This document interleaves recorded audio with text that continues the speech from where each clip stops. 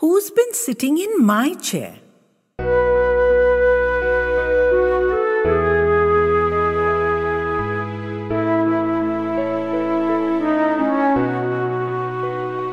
It was my 29th birthday, and I'd called a few friends over for a celebration.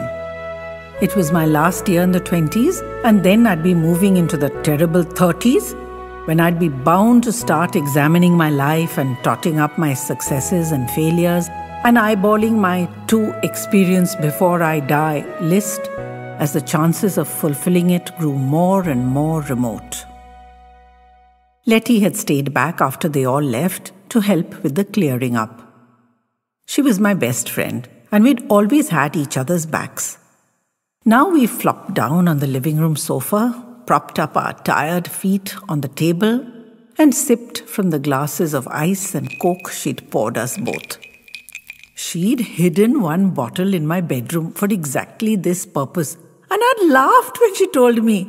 But now it hit the spot perfectly. After a few delicious moments, Letty said she wanted me to open her present in front of her. She wanted to see my reaction. That was odd, but she wheedled, "Indulge me, Terry." So I did. She passed me the gaily wrapped package, and even before I touched it, I knew it was books. What could be so intriguing about books, I wondered, as I read the gift card on top. Friends forever, Terry and Letty, and a smiley face. A bit dramatic by Letty's standards, I thought, but reached out and gave her hand a squeeze. She was a solid friend. I opened the gift wrap in my usual way, starting off carefully, trying not to damage the wrapping paper, as if I was planning to reuse it, then irritated by that thought, tearing into it so there would be no such chance. 2 leather-bound, gilt-edged books tumbled into my lap. They were gorgeous, with elaborate gold embossing on the front and back and a ridged spine. One was a full-bodied red and the other was a handsome royal blue. They were works of art, and my fingers lingered over them, absorbing the sheer loveliness of them. As my hand slid down the cover of the red book, its name slowly appeared, and I almost jumped in delight. My eyes flew to the second book, and I burst out laughing in complete joy. I leaned towards Letty, the precious books ensconced safely in my lap, and burbled at her, "Where did you find them, Letty? 2 of my favorite books, and such beautiful, beautiful editions." Letty smirked. I was lucky. "They're second-hand, you know that, don't you?" "They're in mint condition, Letty. I'd be surprised if they've even been read. Certainly not for a very long time. The pages open like a new book. And who reads Austen and Shakespeare anymore? Only fuddy-duddies like me." "Oh, thank you so much, Letty. They're just splendid. I'm going to really relish rereading them.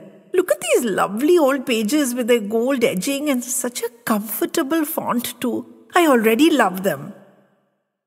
"The best is yet to come, Terry," she said mysteriously. "Read the flyleaf on the blue one."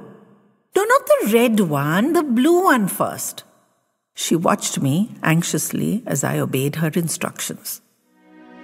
It took a few moments. The inside binding of the cover was so pretty, butterfly patterns in faded colors. I stroked it with tender fingers. The slightly yellow pages, softly smoothed to the touch, released the familiar smell of old books.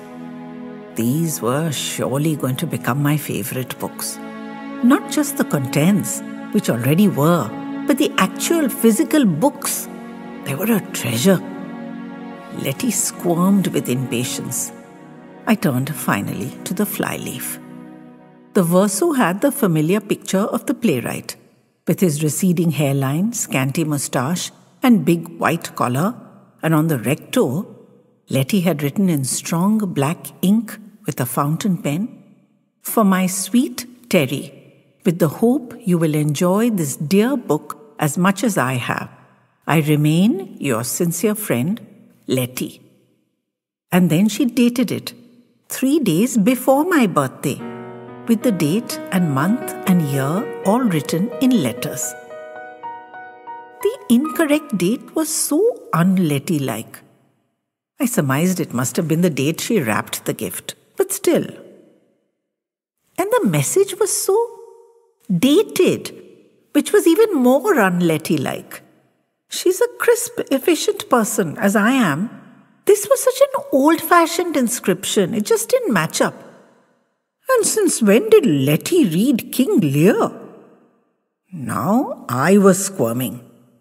I still had my head down, thinking rapidly how to react, when I heard Letty say, "Now look at the red one." Relieved to have something to do, I pulled that one up and put it on top of the blue. The inside binding was also beautiful, faded roses, but I had little time for it. I turned purposefully to the flyleaf. On the verso was the well-known sepia image of Jane Austen, in her empire-waisted dress and frilled cap, and the twin curls on her forehead, her face averted from the portrait artist in the proper feminine manner, but her bold outward gaze belying any notion of meekness. I spent a scant second on it. I turned swiftly to the recto, and immediately I could feel my lower jaw hang away. Inscribed there in old black ink, washed out and palely purple with age, written with a thick-nibbed fountain pen in an old-fashioned flowing handwriting with many capitalizations and curlicues, the words, "For my sweet Teresa, with the hope you will enjoy this dear book as much as I have. I remain your sincere friend, Letitia." And it was dated exactly as Letty had dated the blue one, the exact same date. But 100 years ago! I simply couldn't believe my eyes. I just stared and stared at that page. I compared the two books. Letty had done a marvelous job of copying that inscription. I looked at her, and both of us were smiling through wet eyes. She shook her head and shrugged her shoulders. I saw them in a pavement stall. 5 or 6 weeks ago, he had only 2 leather-bound books, and those, your favorites. Sheer luck. All the rest in his lot was the usual paperback bestseller type. I don't know how he got these 2 and put them where I'd see them on that particular day. And when I came across that inscription, I was blown out of my mind. The names. And can you believe the date? So close to your birthday? It was just too much to take in. I couldn't have resisted them if they'd cost twice as much. I'm going to have to read them now myself, aren't I? She ended with a laugh. Both of us were laughing and crying. It was just so out of the world.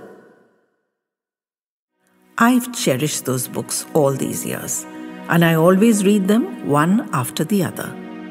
And I invariably spend time on those 2 fly leaves, caressing them, reading the twin inscriptions, marveling at them, and letting myself feel the eeriness of their reaching out and embracing Letty and me across a whole century. We are still inseparable friends, of course, the 2 of us. We must have been destined to be friends. That's why we took to each other so easily when we first met. And why these books presented themselves so opportunistically to Letty that fateful day. Just makes you wonder, doesn't it?